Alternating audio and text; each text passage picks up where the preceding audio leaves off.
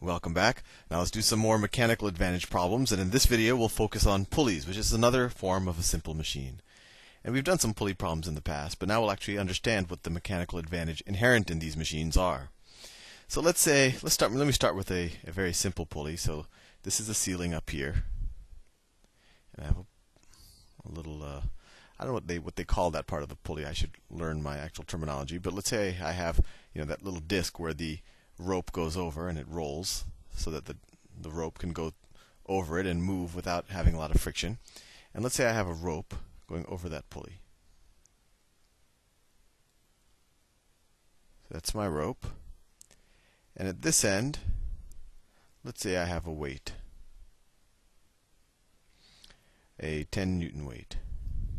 And I'm going to pull down on this, and I'm going to pull down on this end to make the weight go up. So my question to you is, what is the mechanical advantage of this system? What is the force that I have to pull down in order to lift this weight, this 10 Newton weight, in order to produce 10 newtons of force upwards?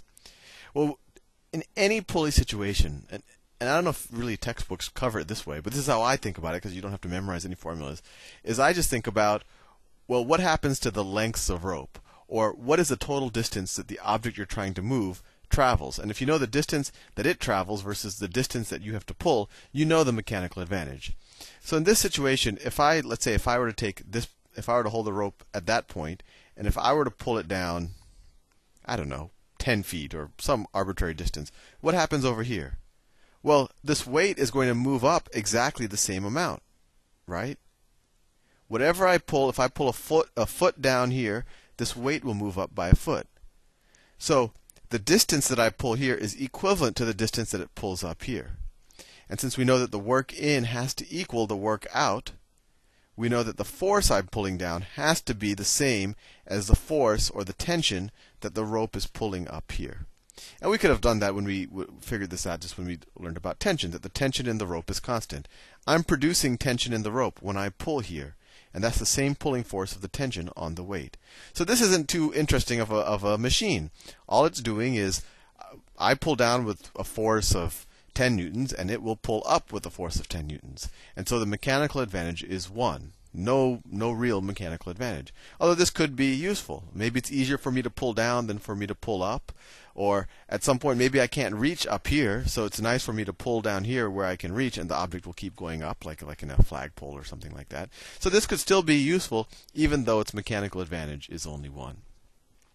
So let's see if we can construct a pulley situation where the mechanical advantage is more than 1. So let's say I have, over here at the top, I still have that same pulley that's attached to the ceiling, but I'm going to add a slight variation here. So another pulley here, and now let me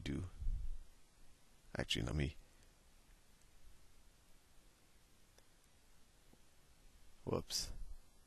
Okay. And now I want to do the other pulley down here. Say here. And let me see if I can draw my rope in a good way.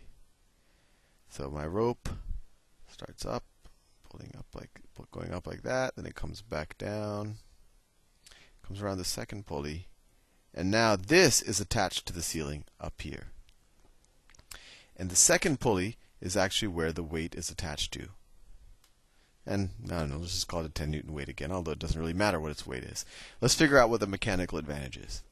So same question, and this is really the question you always have to ask yourself. If I were to take a point on this rope, and if I were to pull it, let's say I were to pull it 2 feet down. So let's say I take this point and I move it 2 feet down. What essentially happens to the rope? Well, every point on the rope is going to move 2 feet. It's going to move 2 feet to the right. I guess you can view it this way if you view that motion as to the right.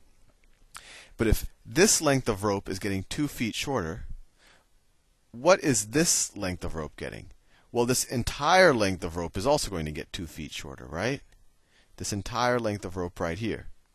But this entire length of rope is split between this side. Let me do it in a different color.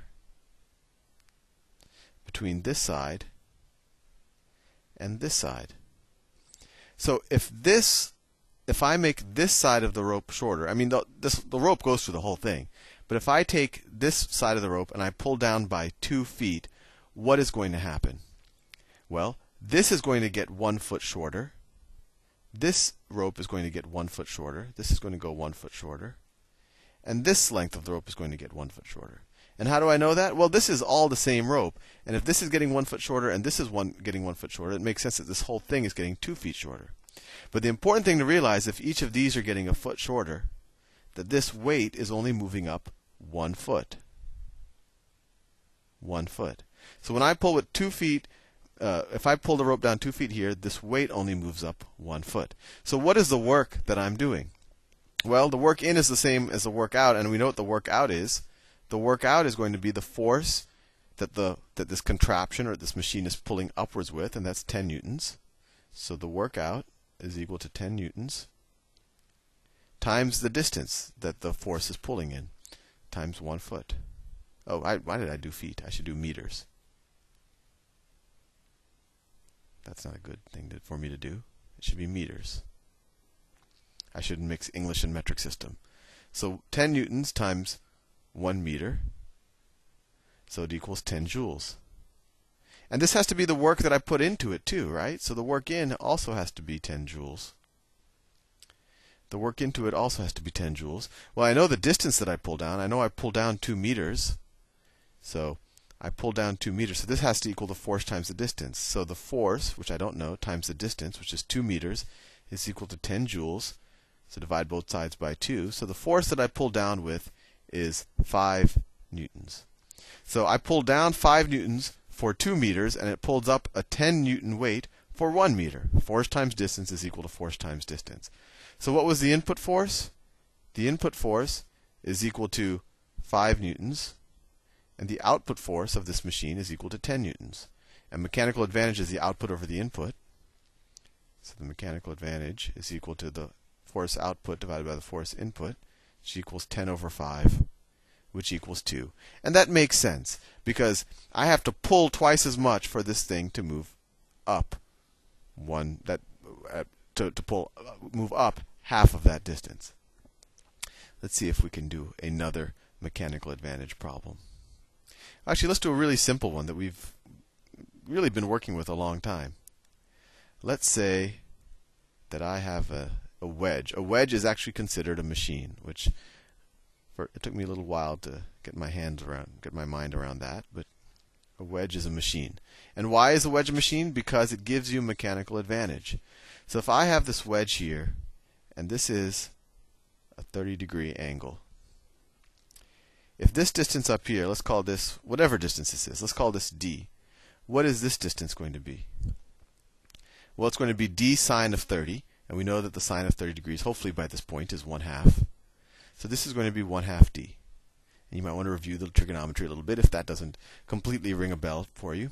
So if I take an object, if I take a box, and let's assume it has no friction, we're not going to go into the whole normal force and all that. If I take a box and I push it with some force all the way up here, what is the mechanical advantage of this system? Well, when the box is up here, we know what its potential energy is. Its potential energy is going to be the weight of the box, right? So let's say this is a 10 Newton box. This is a 10 Newton box. The potential energy at this point is going to be 10 newtons times its height, right? So potential energy at this point has to equal 10 newtons times the height, which is going to be 5 joules. And that's also the amount of work one has to put into the system in order to get it into this state, in order to get it this high in the air. So we know that we would have had to put 5 joules of work in order to get the box up to this point. So what is the force that we had to apply? Well, it's that force, that input force, times this distance, has to equal 5 joules. Right? So this input force, this isn't 5 joules. It's 10 times 1/2 times the distance. It's 5d joules, right? This isn't some kind of unit. It's 10 joules. It's 10 newtons times the distance that we're up, and that's 1/2 d. So it's 5d joules. Sorry for confusing you.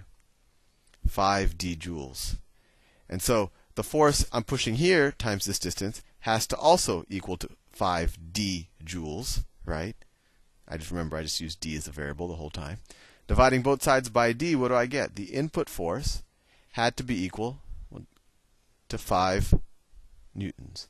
I'm dividing both sides by d meters.